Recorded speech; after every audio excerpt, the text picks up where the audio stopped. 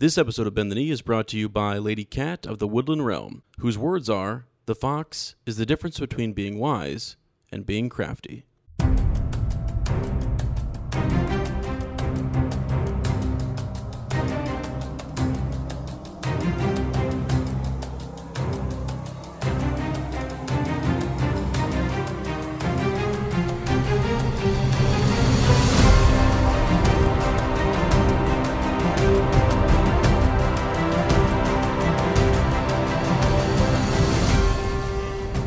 Hello and welcome to Bend the Knee, a Song of Ice and Fire podcast. I am Sir Matt, the Bud Knight. And I am Sir Ezra the Watchful. Welcome to our Song of Ice and Fire book club. Today we are discussing Chapter 8, Bran. We're in Game of Thrones. We also have a very detailed Maester's study today. We're talking about the Rhoynar and Nymeria's Exodus. So... Yeah. That is going to be a lot of fun. Quick update. We have, if you would like to call into the show, send us a raven, etc. We like to put this right at the front so everyone knows where it's at. We have a new number. You can leave us a voicemail, max of 3 minutes there. It's 614-547-2350. And you can also send us an email at btkcast@gmail.com. And we have some ravens today, too. We do. Yeah. And so stay tuned. Yeah, we'll be getting to that. So up first is a little segment we like to call the Small Council, which is kind of some unscripted greetings here. Ezra, Yeah. Sir Ezra, how you doing? What's been going on? Well, it's mowing season, so I'm back to traveling back home to mow for my family. So I actually enjoy that. Can listen to my audiobook while I do it, so that's been a lot of fun. I got a lot of reading. Been trying to catch up, stay ahead, all that good stuff. Read and reread as we do. So that's about it. It's getting warmer here too, though. So happy about that. Winter's finally over. Is it? It's always coming again, though. Yeah, in the kingdom of Ohio, where it is that we live, some days it will be winter, some days it will be summer. You never really know. True. Some days you get both in the same day. Yeah. One more thing before you fill us in on your life here. I'm really excited, though. We have been getting daily new likes on the Facebook page. Yes. We've been getting emails from people around the world. And I don't say that in a braggadocious way. It's super awesome and motivating and adding to our knowledge every day. We have people who are doing like their dissertations on Gur's work at like a master's level, etc. In college. So we're talking to people like that who are sharing information, and it's just like super cool. So humbled by that. Yeah. Yeah. Well, not a whole lot going on in my life. Mostly just working on this show. Yeah. Which is really the greatest part of my day. Actually, when I get off work on Fridays, I'm like jamming out to the Game of Thrones theme, and I'm ready to get to work. And we did a ton of work this weekend. We did our first meat and cheese. We did. I can still feel it in my stomach. It was a very hearty and hefty meal. Absolutely. So yeah, stay tuned for that, and just more to come. But yeah, another quick update too. We've reached out to a printing company. We're going to have some really cool stuff coming with Traxler printing. Yes. So looking forward to that. Stay tuned if you're a patron, or even if you're just interested in shirts, some and swag. stuff like that. Yeah. We have that kind of stuff coming. Absolutely. So okay, let's go ahead and head on over and check out some. This is the other segment of the Small Council, a little thing we like to call Gur Watch. Yes. Where we see what's going on with the show, what's going on with the books, things like that. So first and foremost, there was a kind of joke promotional thing featuring Amelia Clark. She's like trying to get on the set of Game of Thrones and like bring people on, and it's really funny. And I guess you can win 2 tickets to go on the set and see lunch, the show, stuff like that. And then Kit Harington comes on, and you can tell he seems kind of uncomfortable by the whole situation. I think he's kind of playing it a little bit. But I was watching Emergency Awesome, and he was also saying like you can actually kind of tell Kit Harington doesn't really do these kinds of things, right? Yeah, because Kit Harington is actually kind of a pretty like quiet, like personal, kind of a guy. Yeah. So just Yeah, it's pretty funny. But what it says is that HBO is already starting to begin the promotional stuff for the next season. So keep in mind Comic-Con is coming up. Yeah. There'll be a lot of stuff there. So that's kind of how it works. Is months before it comes out, you'll start to see the build up for the promotional stuff. So Yeah. so That's exciting. Yeah. So check out, go find yourself a weirwood tree. Just make sure you're paying attention to everything going on, because you never know what tiny little nugget of information might be said in an interview or. Well, and we were actually talking in one of last night. We were doing like our exclusive monthly Patreon podcast, and during that, I was just like, the hype for this next year, calendar year, is huge. The things that we could have dropping, Fire and Blood, the new season, and possibly Winds of Winter. Just huge. There's so much stuff that could happen in the next year. Possibly Winds of Winter. I'm being optimistic, more optimistic than I ever have been on that book. But yeah. So. Yeah, and I'll say that I think the funniest part of that promotional video is when she takes you into like her trailer. Yeah, and there's like this shrine to Jason Momoa, like Khal Drogo. It's pretty funny. So other than that, Gurr now has not a blog on his own website. Yeah, and he was talking about PBS. Actually, I saw this today on somebody on Facebook, and then I went to Gurr's blog and saw this as well. PBS is out to find America's most beloved novel. Yeah. They've selected 100 finalists, and in the months to come, I guess they're going to kind of whittle it down. Gurr says it's a Thunderdome for books. 100 novels enter, one emerges. Of course, it's all for fun and encouraging reading and conversation about books, about fiction specifically. And so they have this kind of big collage here of a lot of books, and just looking in there, you see like Catch-22, The Book Thief, Hunt for Red October. A lot of the classics. 50 Shades. Oh my gosh. How did Twilight? Is that Twilight? How did that get in there? Twilight? And I see in there. What a joke. I'm kidding if you like it. Gone with the Wind. I believe Lord of the Rings is in there. Sure. Too. Yeah. Anyway, so Gurr goes on to say, and yes, if you squint at the poster, that's Game of Thrones you see right in the middle of the fourth row from the top. It's a very eclectic list. You got like Tom Clancy, Ernest Hemingway, stuff like that. Some other things like The Martian, he says. It's quite a list. I don't think Game of Thrones has a chance in 7 hells of winning the competition, but just being on the same list as Lord of the Rings, The Great Gatsby, Gone with the Wind, Great Expectations, Lonesome Dove, Catch-22, and Charlotte's Web blows my mind. Yeah. Those are favorites all. Towering masterpieces, books that changed my life. And then he just goes on to kind of say, like, presumably one of the other great authors. He just basically goes on to say, like, I'm glad to be on the list. Yeah. He also says, I can't pretend to have read all those books on the list, but I'm going to try to do my best to fill in the gaps in the months to come. Gurr, do we really? Okay, Gurr, come on really now, have man. To do that? Like, you're okay. We know you're well read. Yeah, and then he ends by saying, and remember, the reader lives 1,000 lives before he dies. The man who never reads lives only one. Wow. That's huge. That's great. That's a great quote. I really like that. I actually might take that and put that in my classroom. Yeah, it's a great quote. That's awesome. Yeah, and we read other things from time to time. Sure, yeah. So if you just had to take a guess, what do you think would win this? What's going to win this competition? What's going to win it?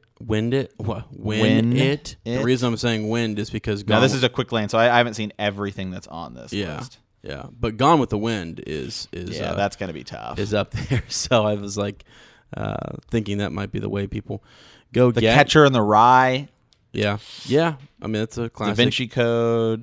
Gatsby is huge too. That might be what I think wins. Wait, it's also some of these are the books that we're like teaching in school. So every kid who goes through our K through 12 public education system has read those classics. Eye of the World is in there. Shut up! Are you serious? Yeah. Nice. Yes, it is. Wow. Robert Jordan, let's go. Yeah, we're fans of that as well. So, quick guess here. I guess for me, I'm probably going to say Great Gatsby wins it. I could see that win. That is kind of like a classic. It's also got the movie thing. It's got some good movies and stuff like that. Charlotte's Web. You know, Charlotte's Web. it's a great story, man. It's a good story. Yeah, Teaches you a sure. lot. Yeah. Okay, So, that's okay. cool. Awesome. So that's what's going on there. So let's head on over to the Maester's Study. This is huge, and you just let me know when to pull up the maps and when to jump in where, because I am ready with. I'm kind of going to let Sir Ezra kind of take this one over because You want me to? Yeah. Okay, I'm gonna. You pulled some these quotes from the books that you have here. these are quotes from the World of Ice and Fire book. Okay, awesome. So this, what was the title of this, by the way? Was 10,000 ships. 10,000 ships. Okay, so essentially, you know, when you hear that Robert Baratheon he's king of the Andals, king of the Rhoynar, and he's king of the First Men. So we've talked about the Andals and we've talked about the First Men. Now we're going to talk about the Rhoynar and basically their exodus from Essos to Westeros, and how that took place.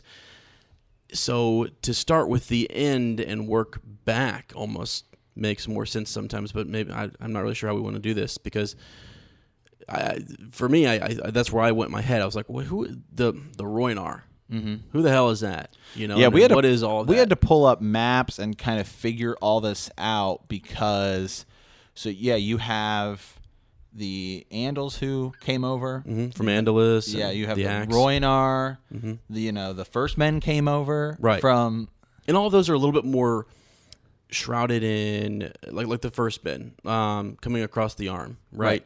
And then you've got the Andals, which because of the rise of Valyria and the power there, I think this was last week we were talking about how the Andals were kind of wanting some protection from the Rhoynar, from the Rhoynish. So they wanted those princes to kind of lend them some aid because what was happening when you look at a map and you look at the freehold there and where they were, the Valyrian Empire was kind of swinging up around in ships and coming up that western coastline there where we know the free cities are now, and basically driving the Andals out to where they had to cross the narrow sea, Right. and they eventually get the heck out of there. So once that happens, now we shift our focus to the Rhoynar, and to pull up a map here and just go over some of the cities. Oh, let's see here. There's the Rhoynar. So the Rhoyne is this map. If you ever look at a map of Essos, you'll see this bottom-like peninsula where you have Valyria, and in different maps, the Doom of Valyria, it's not there. So like when you look at a map of Essos and you look at this peninsula that juts out down at the bottom, sometimes you'll see it, sometimes you won't. Depends on the time period that you're looking at because it has been destroyed. So that happens later. But for now, it's there. They've just sort of conquered Old Gis, Right. and the Giscari Empire, and so they've. I think we're going to cover that. We did mention it a little bit. There's not a whole lot there. Right. We'll mention more about their power and after the Rhoynar have left. But the Rhoyne that cuts through here, it kind of starts up in the northern hills here, south of the Axe, and then west of the forest of Qohor, and it kind of trickles down. And it just follows the river, and they're not kings; they're princes. So each city has its own, prince. And as you look down here, Nysar, Arnoi, Sarmel. Yeah, like Sarhoy. where the Rhoynar would be by, I guess, today's standards is you have the Upper Rhoynar, which is where Braavos is, and then you have, it's called like the Little Rhoyne here at the map. I believe we're both looking at here. That's kind of close to where Pentos is. Yes. Today. So. Yeah, exactly. So really, it's just beyond the free cities. So when you hit that western coastline of Essos, you've got the Shivering Sea to the north and the Narrow Sea to the west that kind of surround Essos. It's just inside. It's kind of like the inland, I guess it would be. And when you look at when you compare this to like Europe, it would be like, like a Germany. It would be sort of inside of Europe type of thing. Yeah, I get. Yeah. You know what I'm saying? So, anyways, the first conflict that we have in this chapter kind of goes over the Rhoynish Wars. As Valyria kind of spread, they were open, weren't they? It says that they were open to, the Valyrians coming in. They're very accepting of them. Like, you can come in, set up towns, and no big deal. So they attack and destroy, though. So eventually it gets to the point where they're expanding more and more and more, and where they're expanding is a really super important part of the Rhoyne, and it's at the mouth, right? It's at the mouth of the Rhoyne, as it the basin or whatever, I guess, right? So where kind of empties out into the sea. So you've got Volantis, which is right next to Sarhoy. I think I'm saying that right, I hope. Yeah. And so Volantis actually, that's the neighboring cities, attacks and destroys Sarhoy in this surprise attack, and the Rhoynar declare war. Okay, and I think they did that independently. I'm not really sure. It seems like this the idea of the freehold of Valyria is just, I don't really know how it's structured yet in terms of who's in charge of what. Like, did they order Volantis to attack Sarhoy or what have you? I think it was more of just a business thing. They wanted its port and et cetera. So now that pisses off some of the other princes because they were super chill. And I'm being pretty vague about this. If you have quotes from the book, you can pull up and we can read some of the quotes too, which might give some more details. But Garen the Great is the one who really gets ticked about this, one of the princes, and he leads an army of, a quarter, I think it says 250,000 troops, and they gather, and there's basically one person who says that they shouldn't do this, and that's Nymeria. She says, "Hey, hold on, this is too much. We need to stay together. We're not ready for this." Essentially, she just disagrees, but she's outnumbered, and so she says, our Princess Nymeria of Nysar spoke against him. "This is a war we cannot hope to win," she warned, but the other princes shouted her down and pledged their swords to Garen. Even the warriors of her own Nysar were eager to fight, and Nymeria had no choice but to join the Great Alliance. The largest army that Essos had ever soon assembled at Choran? Under the command of Prince Garen. It was 250,000 strong. Yeah. Yeah. And then they get pretty thrashed. What ends up happening. But not at first though. Right. So at first, they actually defeat at the battle of they kill 2 dragons, and they are able to kind of win back. I think it's taking place near this place called Sarmel, and then Volantheris or something like that. But anyways, what I thought was cool about this is that you have these river wizards. Yeah. Right? So that's kind of the Rhoynar's thing, is they have these water, river kind of gods and power. Right. Mother Rhoyne, they protects them, takes care of them. Seems like they have the ability to have the river rise and flood.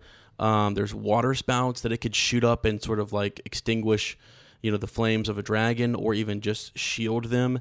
A lot of times they would wade, if the warriors were facing a dragon and it was kind of outflanking them or something, they could wade into the Rhoyne and be almost protected. Yeah. Yeah, right here it talks about just kind of what he did. Garen divided his enormous host into 3 parts. One marched down the east bank of the Rhoyne, one along the west, whilst a huge fleet of war galleys kept pace on the waters between, sweeping the river clean of enemy ships. At Selhorn, he won his first Selhorse, excuse me. He won his first battle, overwhelming a Valyrian army, 30,000 strong, and taking the city by storm. Velisar met the same fate at Volantheris. Garen found himself facing 100,000 foes, 100 war elephants, and 3 dragon lords. Here he prevailed, though at a great cost. 1,000 burns, more, but thousands more sheltered in the shallows of the river, while their wizards raised enormous waterspouts against the foe's dragons, as you were kind of saying. Yeah. But ultimately what ends up happening is, and then the dragons came.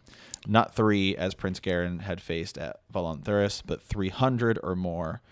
and just tens of thousands burned, while others rushed to the river, hoping to embrace the Mother Royan, who would offer them protection against the dragon flame, only to drown in their mother's embrace.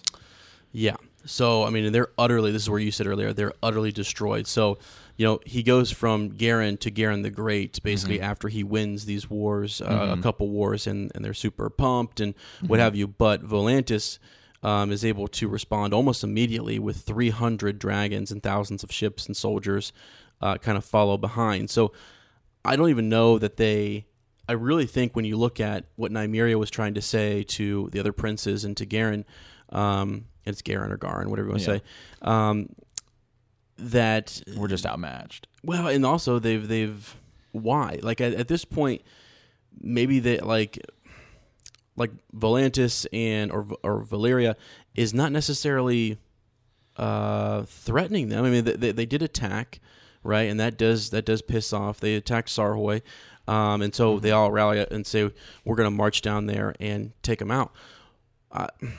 You're marching south sort of into their territory almost. Like you would have thought that they would have just shored up their own lands maybe and sort of said, okay, if this is happening, we need to set up defenses.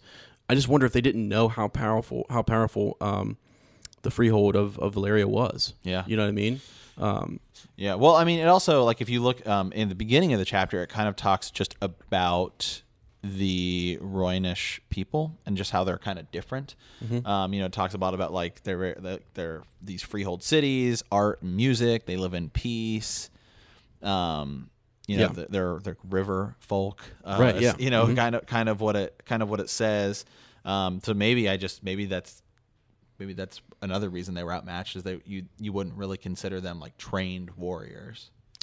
Right, exactly. Yeah, they still had a powerful kind of like empire, but it was governed by multiple princes and people, and they had a council and stuff like that. So, and even the Valyrians, who when we first kind of learned about them, they don't seem like, it doesn't really seem like they're like these like warrior people. But then somewhere over time they decide to move on Old Gis and take it out. So right now they're like a military powerful empire. Right. So, and that's where I was thinking, the Rhoynar, do they not know that? Do they not realize what, I mean, it's almost like they've awakened a sleeping giant, you know what I mean? And if they would have just shored up their defenses, I mean, they had to have known, because the Andals were seeking aid from, the Valyria. So so there's that. Couple of the things here, but it seems like the Andals mostly left just because they didn't like. It was almost like like a religious. It was like the Seven was at least part of their reason for leaving. Yeah, for sure. Yeah. Okay, let's see. Number 1, 2, 3. We got through all that. 4 is just they're making their hold here. This is back at the war here and the defeat of Garen the Great. You had said it. Next to Voluntheris, they're kind of that's where the battle really takes place, north of Volantis. So way down at the Rhoyne, way down at the close to the freehold, and then Valyria sacks. Is it Croyan? I think. Yeah.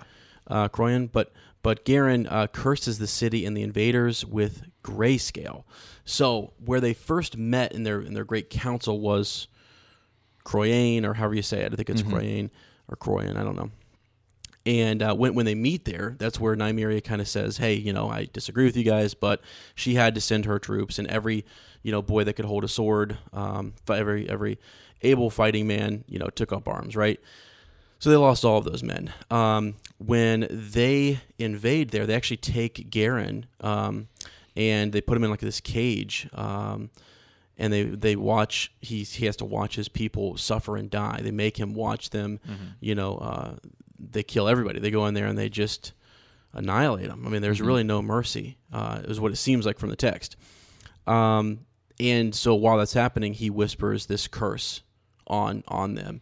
And actually, the greatest flood that they had was an out of season flood. Is that right? Do you have any? I don't know if you have anything from the book on that, but out of season flood, and this fog and mist sort of roll in, and they it kills a lot of the Valyrians, and they get grayscale.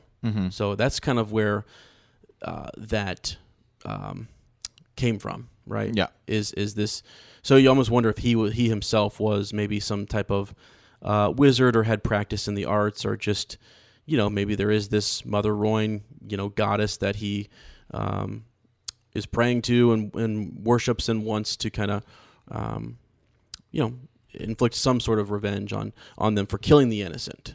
Right. Because they could have enslaved them, they could have done different things, and that would have been bad enough. But they went in there and they sacked the city. Pretty hard. Mm-hmm. So, okay, and then after that, you've got. So while that's going on, the Valyrians kind of split their army, and when they do that, when they split their army from Nysar, where Nymeria is, she is able to get any, like, rafts, boats, whatever you want, and get everybody onto 10,000 ships. Yes. And this is where the Maesters come in and say, maybe it was 1,000. Right. But what they do know is it was a significant number. When you exaggerate, if the exaggeration would have been 1,000 ships, okay, then maybe it's a couple hundred. But since it was 10,000, it was a significant amount of people that they were able to get out of, the Roin, right? Yeah. And it says she took an old channel, I think. So she actually, let me pull up my other map here. And right now it's probably a good time for us to plug our friend, our new best friend. He's going to be our new best friend. He doesn't know it yet. Yeah, he doesn't. But this guy, let's see if I can pull him up here. What is his blog called? Atlas of Ice and Fire blog.wordpress.com. Yeah. You guys need to check that out. Insane. Yes. We were thinking about doing some of this work ourselves. It's already done. Thank the old gods. Those are the ones I pray to. Amen. Amen. So he kind of guided us through some of this. So we have the flight of the Rhoynar, and kind of goes over what happens. So after the defeat of Garen the Great, Princess Nymeria of Nysar leads 10,000 of the Rhoynar into exile, 10,000 ships into exile. Let's see. They cross the Summer Sea, and they believe they lose some ships along the way. Mm-hmm. Correct. Yeah, we talked about this a little bit when we did our last week in our Cool Connection. Right. Yeah. Yes, we did. And so as they're crossing the Summer Sea, they lose some ships, but they're able to take shelter on the Basilisk Isles there. And so they kind of just hang out there for a while. Yeah, some more ships are destroyed. They talk about the diseases and the plagues that kill off a lot of her people, or at least trouble them along the way. The reason they couldn't really find a home is, they would go somewhere and it would be like they were in a jungle at one point, and the water was bad for them, or there was some insect that might have bitten some people and spread some disease. And so kind of reminds you of, our own history, and when people would move, when the across the Atlantic to here, they brought with them diseases that wiped out a lot of Native Americans, right? And things like that. So, but anyways, so after about 40 ships are destroyed, they are offered the Isle of Toads to settle on, which I thought was kind of funny. As long as they send their children into slavery. And Nymeria, she basically refuses that and says, heck no, we're out of here. And then they move over to Neith. They settle there. They're driven off by a plague. Then they head over to the Summer Islands for a little bit. They settle there. Let's see. It was poor farming, I think, was the big thing. Remember, it said that was very stony and gravelly, and they really couldn't. There were a lot of people starved, and they really couldn't make that many people couldn't survive there on that. And I don't know that they were great sea fishing. I know that they were river folk, but maybe it was different just in how they were, able to get food and stuff. So here we go. They eventually make their way across the Summer Sea again, and they land on the coast of Dorne, near the Sand Ship, the seat of House Martell. Prince Morse makes an alliance with Princess Nymeria, giving her people a home in return for supporting his military. And so you imagine if there's 10,000, people and that's 1,000 ships, or is it 10,000 ships with that many more people on it? That's a lot Right. of people. So, go either way on that. Those young boys, had grown up, right? And so now they're able to hold a spear, a sword, what have you, and they also bring with them, metalworking that the folk in Dorne did not have. Yes. And so they see this advancement in technology, and we can use their smiths to help us, increase our military might. And he marries, Nymeria. Yeah. So and then Nymeria after that, she goes on to marry a couple more times. But the way it works in Dorne is you can have a female ruler. yes, yeah. Yeah. So Well, she's the one who kind of establishes that. Yes. Right. Yeah. Because she marries Mors Martell, and then later marries Lord Uller of Hellholt, and then the third Sir she marries is Davos Dane. Yeah. That leads us into the House of Dane, and he was the Sword of the Morning, which also the Sword of the Morning is just somebody that is kind of bestowed that in the family. It is not. It is not something that. It's not like Robb Stark, Bran Stark. It's not a line of succession. It is just who's worthy of it. And I also find every time Sir Arthur Dane and House Dane comes up, Yeah. I always find it interesting that they have this ancestral sword, right? Yeah. But it is not Valyrian steel. Mm-hmm. And I just always find that so interesting. Right. Yes. Especially I believe considering it's- Sir Arthur Dane's probably the most, BA swordsman in all of Westeros. Yeah. Like at that time. Oh yeah, I could be wrong, but isn't it like Starfall or Starforge? Starfall. Okay, I think isn't it rumored that like they created that sword out of like a fallen Yeah. star Yeah. or something like that? So it's like it could have some special. Yeah. Yeah, and I love their sigil, the House Dane, where it's just like this.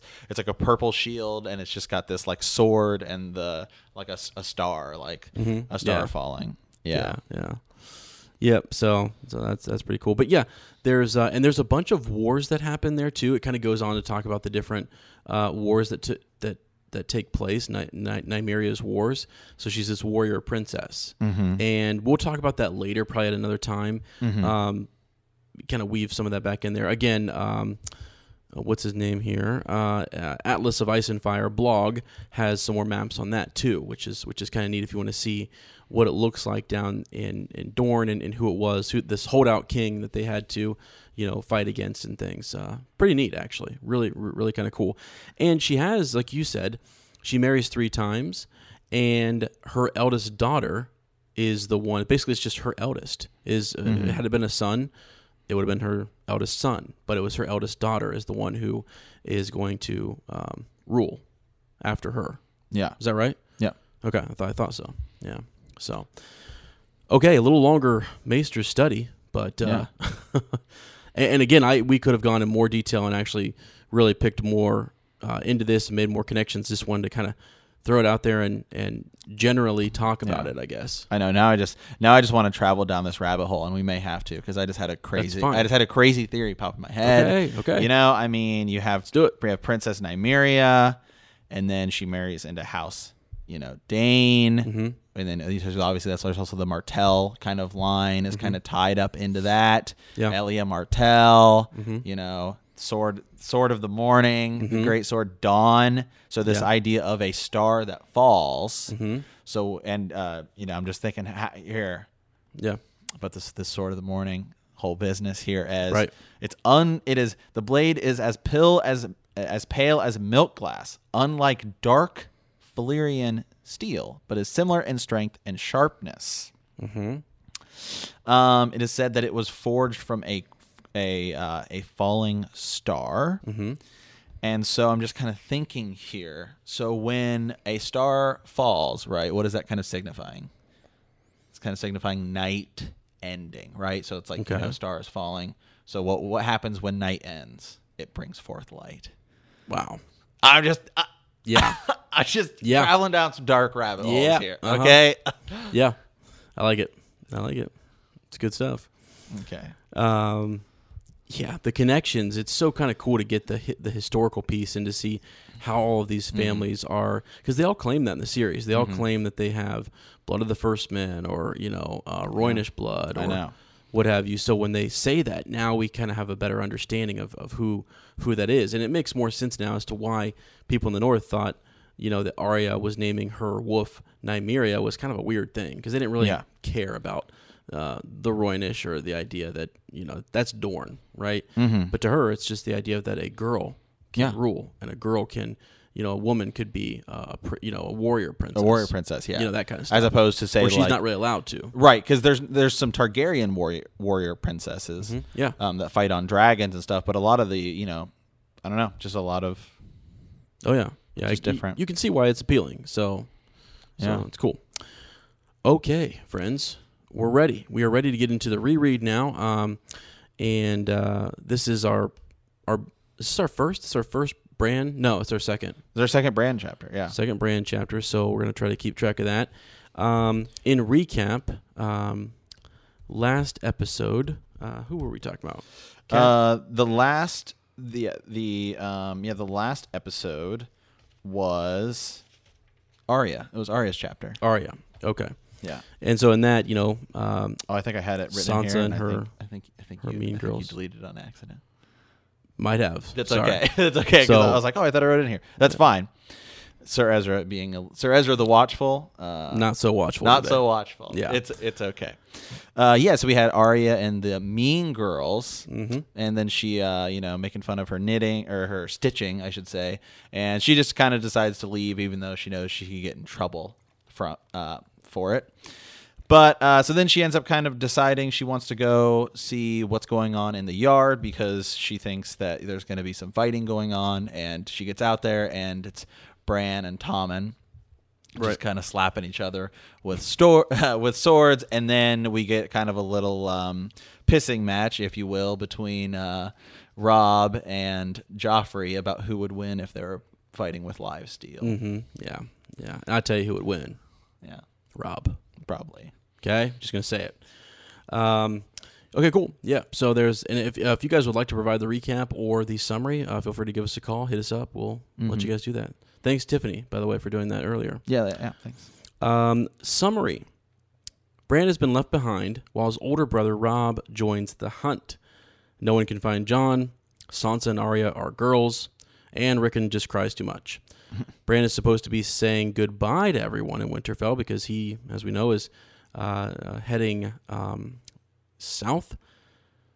But he can't fight. He finds it too difficult. He's actually, I think, just kind of, he goes, he sees Hodor and different people. He sees his pony, and he just gets a little upset. So he's just like, I'm out of here. And he starts climbing. All right. So we'll leave it there, and we'll fill in some of the details here as we go along. First thing, we've divided this into a couple, just two parts. Bran climbs. And, this is another chapter where there's some stuff, important things that happen, but it's a lot of like flavor text you kind of got to dig through. But in terms of just like what really happens, it's really just two parts. Bran climbs, and then he finds something. Bran climbs, and then Bran hears a conversation. Yeah. So those are our two parts. So we'll start with Bran climbs. And as I mentioned, actually, first I think Matt and I will pull out sort of our big, connections for this week, or our biggest takeaways from the chapter. We try to pull out like a line or, a short paragraph and talk about that. And the one that I have, I'll start with, is the things I do for love. Wow, that's way at the end. I'm just saying, it's just that's all I'm saying. Okay. I'm not even going to talk about it. It's just huge. Okay. The things I do for love. Well, let me pull out mine. He raced across the Godswood, taking the long way around to avoid the pool where the heart tree grew. The heart tree had always frightened him. Trees ought not have eyes, Bran thought, or leaves that looked like hands. Yeah. Yeah. Also, pretty big. Pretty big, yeah.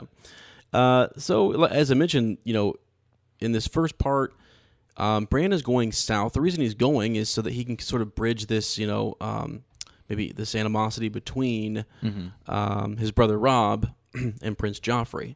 So, and be friends maybe with Joffrey and Tommen, and he's just a well-liked young boy. So, I'd imagine he would, and I don't think I can remember it. Maybe I have to go back and find it. Was he promised to squire for anyone? Because that's probably what he would have done. Would have been somebody's squire. Yeah, I'm sure he probably was. I know he obsesses over the idea of being in the Kingsguard.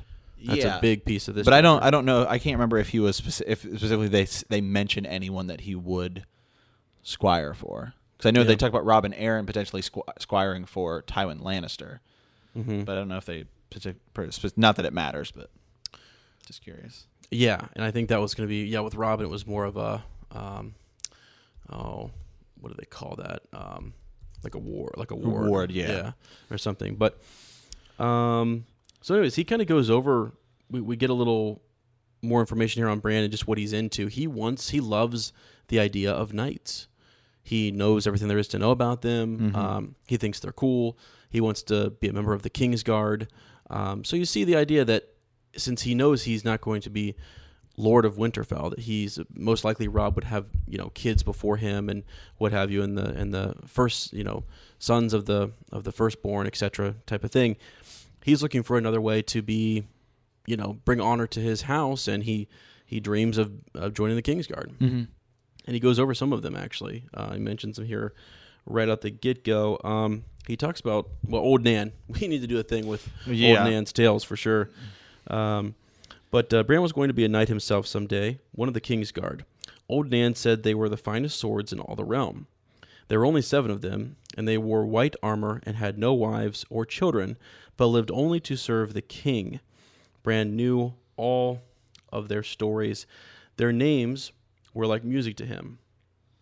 Serwyn of the Mirror Shield, Sir Raim, Redwyn, Prince Aemon the Dragon Knight, which actually there's a whole piece on Sir Aemon the Dragon Knight and the potential of bastards and Daemon the Good and all that stuff. Yeah. We'll have to get into that later. The twins, Sir Eric and how do you say that? Sir Ark. Sir Ark, yeah, who had died on one another's swords hundreds of years ago when the brothers fought sisters in the war.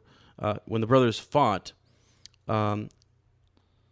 Sister in the War, the singer's called The Dance of Dragons. Oh, yeah. When the brothers fought Sister. Yeah, it's kind of a weird way to say it. In the war. Interesting. Well, I think that was they were on opposing sides of the Dance of Dragons, right? Yeah. Is that what that's saying? Yeah. So then you've got the White Bull, Gerald Hightower. Who's a boss. Yeah. Sir Arthur Dayne, the Sword of the Morning, and Barristan the Bold. Yeah. Who's really a boss. Right, yeah. We'll have to do a whole episode on the Kingsguard sometime. Yeah, that's actually the cool connection for this week is the history kind of the Kingsguard. Cool. Okay. So we'll get to that, but so anyways, so he's talking about just the how he had seen the Kingsguard come up, and he wasn't really that impressed with 2 of them, but then Jaime Lannister looks the part, but then was basically said by Robb or someone that he shouldn't even be in the Kingsguard. Yeah, he killed the last king. Yeah, he shouldn't count. He shouldn't count anymore. And then we have, he says he sees the greatest living knight was Sir Barristan Selmy, Barristan the Bold, the Lord Commander of the Kingsguard. Mm-hmm. Father had promised that he would meet Sir Barristan when they reached King's Landing, and Bran had been marking the days on his wall, eager to depart to see a world he had only dreamed of and beginning a life he could scarcely imagine. Yeah, absolutely. So that's cool. Well, I can't wait to do some more history on those guys and look into all of that. There's actually a book that the Lord Commander keeps that comes into play later, with all the stories, and Sir Duncan the Tall, and their stories are written down in this book. And I think, Bran actually mentions that later, and we just hear about it from Jaime too. Well, yeah, Jaime and Joffrey, when Joffrey's is making fun of him. Mm-hmm. Yeah.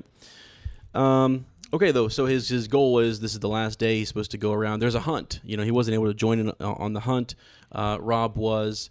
I think Uncle Benjen, Jory, Theon Greyjoy, Sir Roderick. Yeah. Yep. They're all out on the hunt. Robert Baratheon loves to hunt. Mm-hmm. So there's that. And he can't go, though, so he, what are you going to do? He's supposed to be saying his goodbyes, but really just not feeling that, and Robb's not there. Jon, nowhere to be found. Yeah, so Jon was really angry at people. Uh-huh. Yeah, Jon was just not in a good mood. And so he's not going to find him. He's brooding. Arya, Sansa, who cares? Yeah, right? According to Bran, right? Yeah, according to Bran, they're just they're doing their own thing. right? And then Rickon was, he's just younger, and so not too fun to play with. So what's he do? He decides that it's time to climb. Mm-hmm. And he talks about his climb and basically how he's gotten in trouble, right, from time to time. Do you have some notes on that? Yeah, it's really funny here. Well, he talks about why it's fun to climb, but I want to see if I can. Maybe I didn't highlight, but basically he gets in trouble, and just talking about how his Catelyn's always yelling at him not to climb. So they tried everything. Maester Luwin once made a doll out of clay and threw it out the window and said that's what'll happen. Yeah. That's what'll happen if you do that. And he says, "Well, I'm not made of clay." And then the best part is when Lord Eddard commands him to sleep in the gods right. And Bran, they find when they go out in the morning to find Bran, he's high up in a sentinel tree, and he kind of laughs and he's like, "You're no son of mine, you're a squirrel." Yeah. And he's like, "Well, all right. Well, if you must climb, just don't let your mom see you." Right. Yeah. Yeah. That's pretty neat, actually. So now there was a part you were reading earlier from your connection about, and it's coming up here, where he kind of knows his way around. He does Winterfell more than maybe Maester Luwin and others. Mm-hmm. Secret passageways, almost sounds like. Yeah. Let me see here. It's interesting, and we'll talk about this, much later. This idea that Bran kind of being able to notice things, see things. Mm-hmm. So here's a line here. When he got out from under it and scrambled up near the sky, Bran could see all of Winterfell in a glance. He liked the way it looked spread out beneath him, only birds wheeling over his head while all the life of the castle went on below. Bran could perch for hours among the shapeless, rain-worn gargoyles that brooded over the first keep, watching it all. The men drilling with wood and steel in the yard, the cooks tending their vegetables in the glass garden, restless dogs running back and forth in the kennels, the silence of the godswood, the girls gossiping beside the washing well. It made him feel like he was lord of the castle in a way even Robb would never know. Mm-hmm. It's just kind of interesting that for Bran, it's kind of just observing things. This idea, I just kind of find it interesting. Potential foreshadow of just looking and seeing things. Mm-hmm. Yeah, he goes on to kind of give some more description, and it talks about how it taught him Winterfell's secrets. Builders had not even leveled the earth. There were hills and valleys behind the walls of Winterfell. So just goes into more detail and things about different tunnels and passageways and things like that. That even Maester Luwin didn't know that. Bran was convinced. There's actually some Talking Thrones and watching a bunch of things about the upcoming season, and a big theory is that if a battle, say, does take place at Winterfell, Bran is going to be able to tell people, hey, there's secret tunnels these ways, and you can potentially get out of the castle if the castle is sieged by the Night King. Mm-hmm. That's some theories, of course, but right, yeah. That's cool. So then they kind of go on, and he starts talking about the crows, and he's talking about specific towers and where he likes to go climb so you can see everything. There's a broken tower that Lord Eddard would make, people go clean out and things like that. There were crows' nests atop the broken tower where no one ever went but him, and sometimes he filled his pockets with corn before he climbed up, and the crows ate it right out of his hand. None of them had ever shown the slightest bit of interest in pecking out his eyes. Mm-hmm. Yeah, because old Nan had told him that tale, right? Mm-hmm. That's which again I find very interesting foreshadowing. Right. Yeah. That a boy had fallen and that a crow was picking out his eyes. Right. Mm-hmm. So. Yeah. Yeah. And they come back at the end. And he becomes he befriends the crows. Yeah. Yeah. Yep. Pretty interesting. Yeah, pretty interesting. Yeah. Okay, so let's see. What else do we have here? You'd already kind of talked about the different things that they had done to scare him off, so we'll kind of skip past that. And we are in the climb. One thing that was interesting to me was that his direwolf, who is unnamed right now, hadn't come up with a name yet, was very anxious when he started to climb. Mm-hmm. And because actually he starts climbing, and then he tells us, we get sort of a backstory on his climbing ability and what has happened and why he's so good at it. So, but at the beginning of the chapter, he starts his climb, and his direwolf is howling and anxious and pawing at the ground, and and then he would stop, and then the direwolf would stop, and then every time he would move on, there's another howl, almost like a warning, right? Yeah. Stop climbing, as if the direwolf knew what was going to happen. Right, and it's possible. Absolutely, yeah. They're magical creatures. Yeah. So anyways, it just describes him climbing up the wall. Talks about his favorite places. Let's see. All right, the best way to start. The best way was to start from the Godswood, shinny up the tall sentinel, and cross over the armory and the guards' hall, leaping roof to roof, barefoot, so the guards wouldn't hear you overhead. So him talking more about just trying to avoid, the guards and not getting caught. Right. And he says something interesting too, that people don't really look up. So that's sort of a cool thing. He's up there and he notices that people don't ever really look up. They're just real, engrossed in what's going on at the ground level. Right. Okay. So then let's see. He keeps going up there. I just kind of describes the gargoyles and more of the wall and how it just kind of shows that he is a good climber. And right. It, yeah.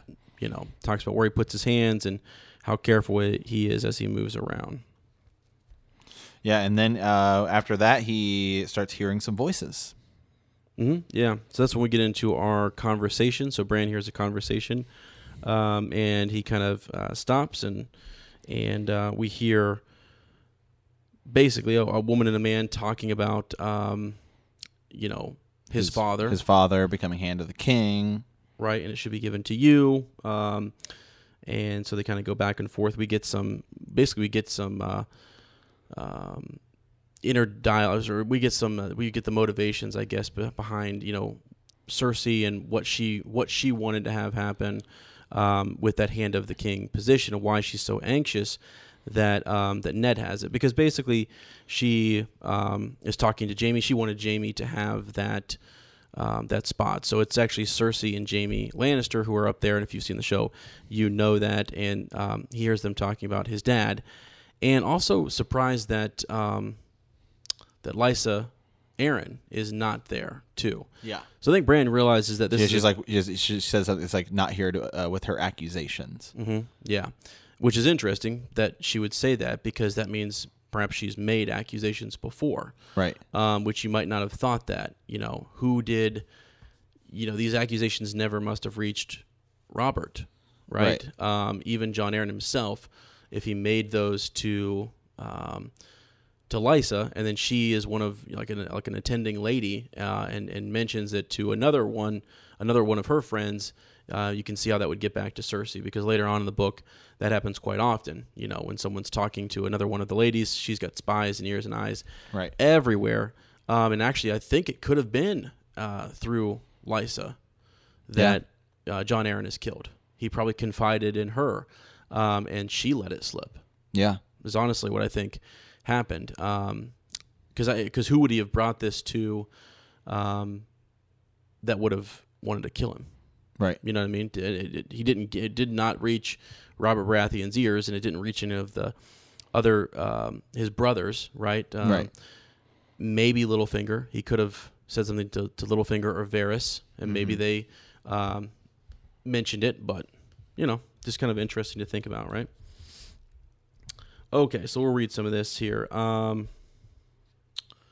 They were talking about father. Bran realized he wanted to hear more, a few more feet. They would see him if he swung out in front of the window. So he's trying to figure out how to maneuver around to get a better glimpse here. We will have to watch him carefully, the woman said. I would sooner watch you, the man said. Come back here. And then she says, Lord Eddard has never taken any interest in anything that happens south of the Neck, the woman said. Never, I tell you. He means to move against us. Why else would he leave the seat, this seat of power? And then Jaime gives him, a bunch of reasons: duty, honor, to get away from his wife, to be warm again. Yeah. Just kind of mocking Ned and the North, and that's where you had mentioned that Lysa, isn't there with her accusations. Let's see. Yeah. Then they start talking about like that frightened cow shared everything with shared Jon Arryn's bed, and then if she knew anything, she would have gone to Robert before she had fled King's Landing. Mm-hmm. And then when he had already agreed to foster that weakling son of hers at Casterly Rock. I think not. She knew the boy's life would be held hostage, so she may grow bolder even now that she's safe atop the Eyrie. And then you hear a man start making fun of mothers. I think birthing does something to you.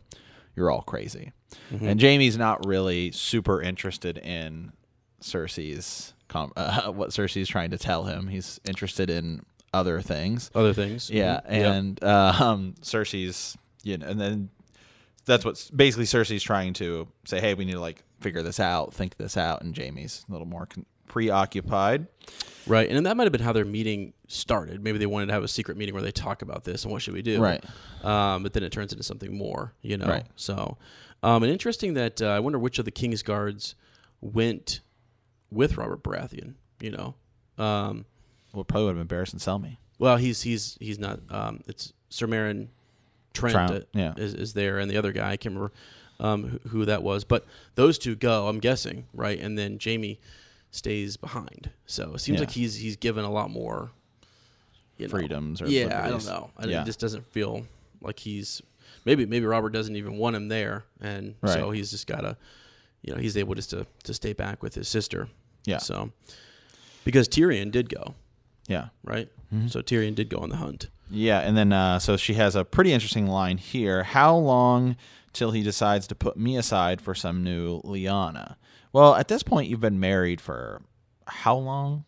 16 years or something, something like that. So I can't imagine that, or 14 years or something like that. So I can't imagine that. I couldn't imagine that he would. Mm-hmm. No, me neither. I mean, he's interested in that was who he was betrothed to. That's who he started a war over. So there's no one else who's going to come along that's going to replace her. Yeah. And that wouldn't be enough to break up a kingdom over. Right. So I think later on you see a nice little conversation between them about how their marriage is what has kept the peace, in the Seven Kingdoms, and how ridiculous that is to both of them. But yeah, she just worries so much, and Jaime kind of, tells her that, that giving birth, right, has kind of made you crazy, Yeah.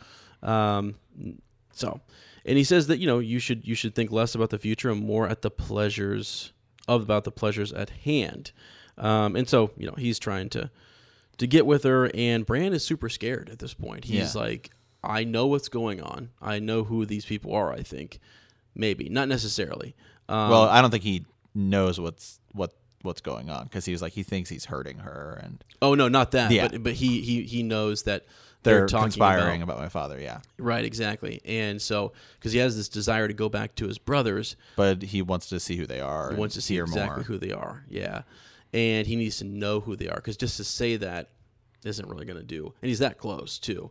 And so he actually hangs upside down on this gargoyle and does which you didn't really get that in the show, right? You get this he kind of shimmies upwards and uses his feet and hangs down, looking upside down into the window. Yeah. So that's kind of a neat little thing that I kind of forgot happened, right?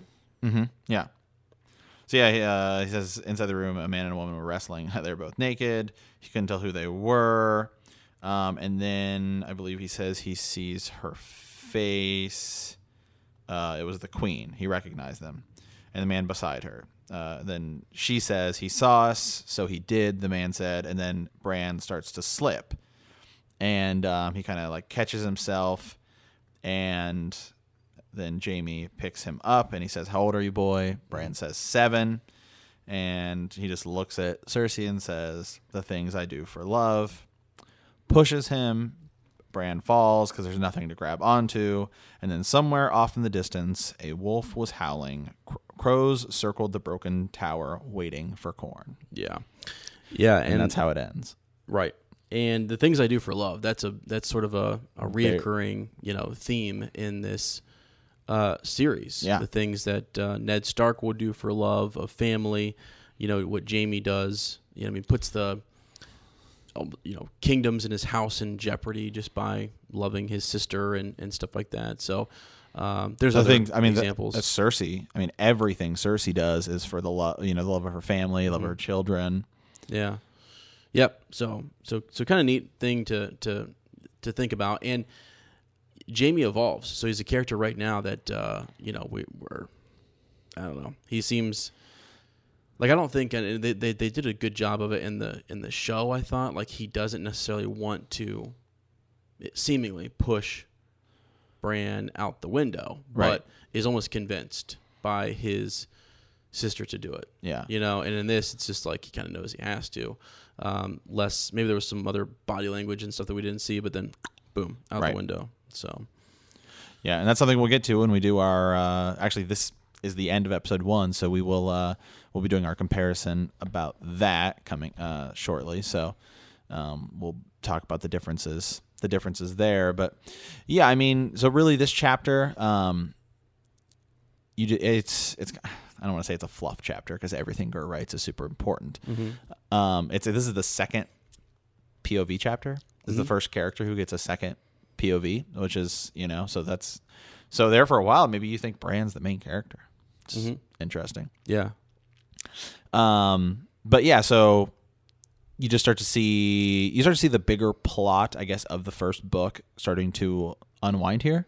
It's like, okay, so now, we got the message, with the false bottom, and now we're seeing, okay, Ned Stark's gonna be riding south, the family's splitting up, and now we know, it seems like maybe the Lannisters who, they're fighting with, we see Robb and Joffrey sparring, and you can tell they don't like each other. Right. And so you can start to tell now at this point, okay, I see like where this is potentially going. This is not going to end well. Yeah, the Lannisters, are the bad guys. Like you kind of immediately think they're not good. Rumors are, drifting north that they've done bad things, and then you see a brother and a sister hooking up, and it's just all, indicates that this is bad. And so it starts to seem very, this side versus that side. And he does such a good job from this point forward of muddying all of that water. Yeah, absolutely. So that's why I think it's great that the next chapter is Tyrion. Mm-hmm. To immediately kind of say, okay, maybe and we've already had one conversation with Tyrion, where Jon's having his conversation with Tyrion, and so you can kind of see, okay, so maybe all the Lannisters aren't bad. And I think that's Gur's writing style. He says he does not like to write black or white characters. He wants every character to be gray. You get to see. I wonder if anybody's asked. There probably is an answer to this. Does he write, Tyrion straight through and then Bran straight through, or does he do a back and forth? I don't know. He probably has an outline, of how everything's going to go. Yeah. Well, I was reading on a Reddit, and they said a really interesting way to reread this is to read all of like the POV chapters in a row. So read all the Bran POV chapters, read all of them, and I think that works for some characters. I don't know if it would work for all. Like Jon, I think it works really well because, especially in the first book, because it's just kind of him going off to the wall, and you don't really get a lot of other POV chapters from other characters. But so. Yeah, that's interesting. I mean, because you've got the characters who, and would that be for the whole series or for the book? I think this person did it for the whole series. Wow, that's crazy. Yeah, that's interesting though. I mean, once you've read it and you know what else is happening, right? Yeah, I wouldn't recommend reading that the first thing because so much of you'd miss out on this huge Tyrion part that's in Jon's chapter. If you just read Tyrion straight through. So yep, good point. Okay, cool. So that's it for the reread this week. We are on to some cool connections for this chapter. And what do you got, Matt? Yeah, so this week we're going to take a look kind of at the Kingsguard. So we've heard a little bit about them. Jaime Lannister in the Kingsguard, and Bran wants to be in the Kingsguard. Talk about Barristan the Selmy and things like that. So the Kingsguard are known poetically as the White Swords or White Cloaks. They are the royal bodyguards of the Iron Throne, regarded as the finest knights in the Seven Kingdoms. They are sworn to protect their king and the royal family with their own lives, to obey his commands, and to keep his secrets. Mm-hmm. The Kingsguard are sworn for life, that's some air quotes there, and are forbidden from owning land, taking a wife, or fathering children, although they can have non-hereditary commands such as being warden or hand of the king. So you can be in the Kingsguard and be on hand of the king. And some monarchs, such as Queen Rhaenyra Targaryen, have operated with a Queen's Guard instead of a King's Guard. The Kingsguard is supposed to be 7 men. All of them are sworn knights. A Kingsguard serves for life, regardless of age or any physical or mental ailments. So it's kind of like the Supreme Court in the United States. You get the job for life. When an invalid Kingsguard knight is incapable of performing his duties, they are taken up by his sworn brothers. The Knights of the Kingsguard are forbidden. Okay, we already hit that. Regardless, the White Swords may retain or grant certain titles. Skip ahead a little bit here. The first duty of the Kingsguard is defending the king from harm, sworn to obey the king's commands and keep. Okay, this is kind of repetitive here. Sorry, I'm reading off the wiki here. So, king can decide to extend the protection offered by the Kingsguard to others. Some kings have chosen to extend their protection to their wives, children, other relatives, or even their bastards. That's kind of interesting there. Prince Joffrey Baratheon has Sandor Clegane as a sworn shield, so that is something else. So some people have specifically bodyguards. The Lord Commander of the Kingsguard serves on the King's Small Council. When the Small Council is in session, one of the Kingsguard always stands guard outside the council chambers, while another is usually posted at the end of the bridge into Maegor's Holdfast. Then it talks about the Kingsguard wear all white cloaks and intricate suits of armor. Some people will have fancy helmets and things like that, but only the Kingsguard are allowed to have a white, shield as their coat of arms. Yeah, and I think it says in this chapter that there's typically 7 of them, right? Yeah. And so they're typically the best of the best, right? So which is really interesting. And I was watching something, I can't remember if this was Alt Shift X or someone else, but talking about the tourney at Harrenhal and how they were coming there to bring Jaime Lannister in as one of their sworn brothers. So that was sort of like it's just like fraternity of like the best of the best knights, so swordsmen, whatever it may be. So yeah, and they rode in tourneys and things like that too. Which is pretty neat. People wanted to see them. Display their skills. Yeah, so I mean, raises some questions. We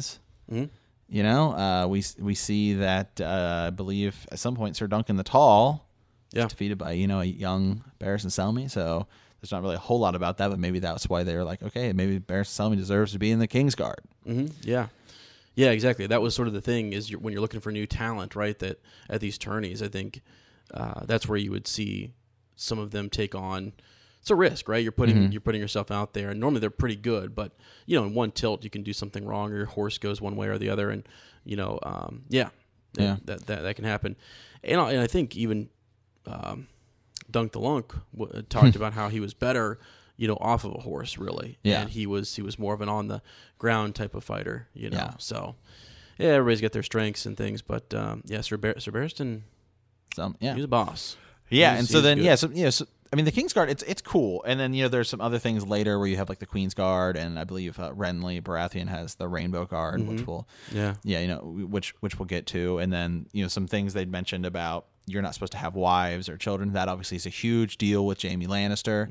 Is that what are you gonna do? Is say no to this type of honor, and then later we see the Hound, who is not actually a knight, get kind of entered into the Kingsguard. So yeah, interesting stuff. Another thing with that too, like at the end of this, we'll see, the idea of the reason you had it in air quotes is that you serve till death. Right.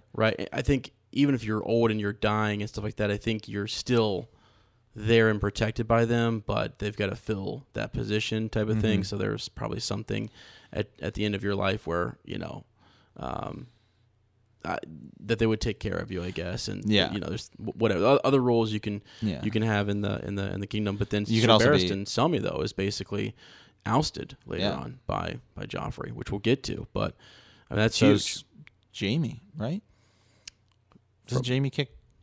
Doesn't Joffrey kick Jaime out of the Kingsguard? Does he? I don't. I can't remember. We'll get to that. Yeah, we'll get there. I know that later on he is commander of the Lannister forces and stuff, but that's I can't remember if he's still part of the Kingsguard or not. Yeah. So, okay, so we are on to Send a Raven. If you'd like to, you can send us a Raven at BTKcast at gmail.com, and it could be about this episode. It could be about future theories, different things there. We also have a voicemail set up, and that number is 614-547-2350. Our first Raven today is from Lady Kelsey of Lethbridge. And, man, I think you got this one here. Yeah, sorry, 1 second there.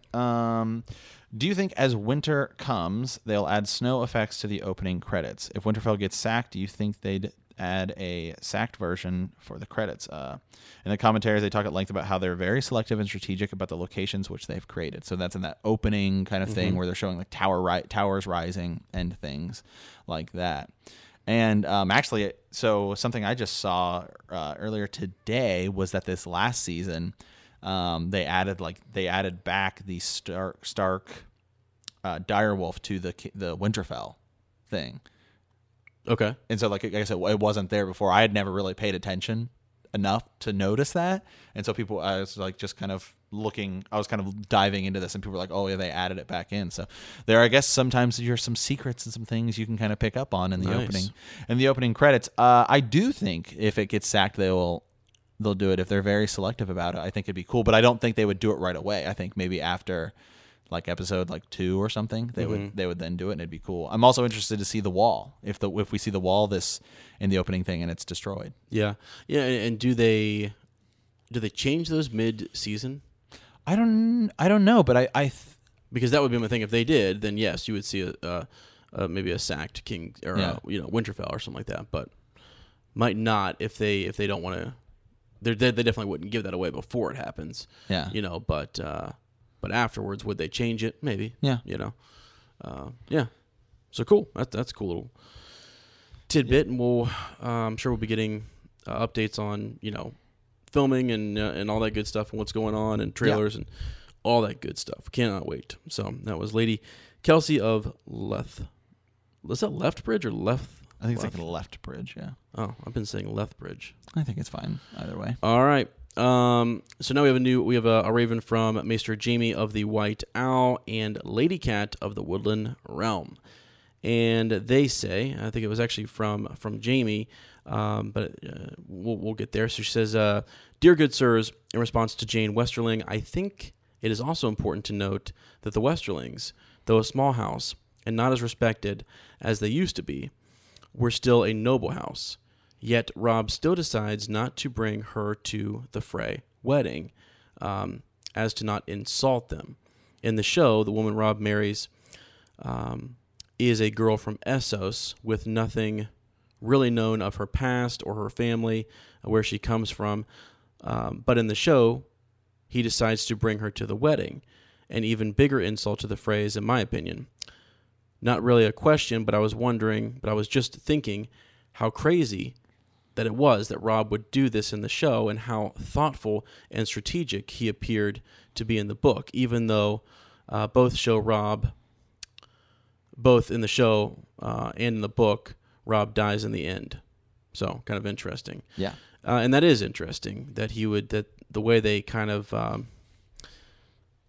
portrayed that in the show. And it just makes me think that the Westerling family is not really that big of a player, and that not much happens in the book going forward. Yeah, she's not even Jane Westerling in the show. She's like Tasha something, then like Tasha Stark or something like that. Yeah, I think it's to show I think the point they're really trying to hammer home about Robb in the show is that he's kind of careless. And that I think, like in the show, I think they really try to show exactly how the kinds of decisions you make are what cost you in the Game of Thrones. And so you see like Robb is very careless. Ned Stark is too honorable. You kind of have to almost do everything just enough, but not enough, but not enough. And so some people are able to live through those mistakes, like Sansa. Jon Snow actually dies from it, but then is, thankfully resurrected. Right. But I think that's kind of the point. So I think that's really why they did it in the show. Yeah, and to Maester Jaime and Lady Cat's point, the idea that Robb is the young wolf is very strategic and very thoughtful and outmaneuvers Tywin Lannister, you know, and then to make a mistake like that in the show was almost an insult to, not really an insult, but it was just kind of like, it's better in the book, you know, the idea that he would save his wife from that, and they would think that it would be an insult, etc., and they wouldn't pick that up in the show. So again, it was just I think instead of seeing this idea that she would have the potion and she'd be drinking it and then her child would be lost, they just kind of lumped it all in there. It's really to get through the story and to clip that thread and to be because you only have so much time in the show too. And then, you know, it's also, you know, to their point about him being really strategic, it's not just that, he dies from bringing her. It's that then Catelyn's like, I need you to get up and leave right now. And he doesn't do it. And that's what really ends up costing him. Right. Yeah. Yep. So they also have another question for next week when we get to the Dany chapter. So we will bring that back when we get to that chapter. I thought it would be more appropriate to save it, but it's a really good question just about the relationships between Dany and Khal Drogo. So that's kind of again, it's about the differences between the show and the book. So we'll get to that. Yeah. Yep. So we'll save that. All right. So we're on to Man the Wall. Basically, this is our invite to Patreon. Just want you to join the discussion with us at facebook.com/Bend the Knee podcast. We're going to continue to do our food reviews, our exclusive Patreon exclusive podcast, and you guys can sign up there. We'll make you a sigil. Matt will hit you guys up on Facebook for a sigil. You can send us your words and your title and all that good stuff. We're actually even getting to the point where people are creating backstories, and we might share some of those backstories in a follow-up Friday or something and kind of talk about where everybody is. Maybe even create a map and put people on a map, you know, with their house and in relationship to other houses. You know, and it's fictional. It's just us kind of, is it fictional though? No, it's real. It's real. Yeah. So, you know, so we'll see. That's going to be fun. We're doing our first HBO to book comparison, as Matt mentioned earlier. And, so hit us up there on Facebook and hit us up on patreon.com/Bend the Knee. Yeah, so we want to thank you for playing the Game of Thrones. In the next episode, we will be discussing Chapter 9, Tyrion. All right. Thanks, guys, so much. We appreciate it. If you like our podcast, don't forget to subscribe, like us, write a review, or leave a comment, or send us a raven at btkcast@gmail.com. And we will see you in a week. And remember that a Lannister always pays his debts.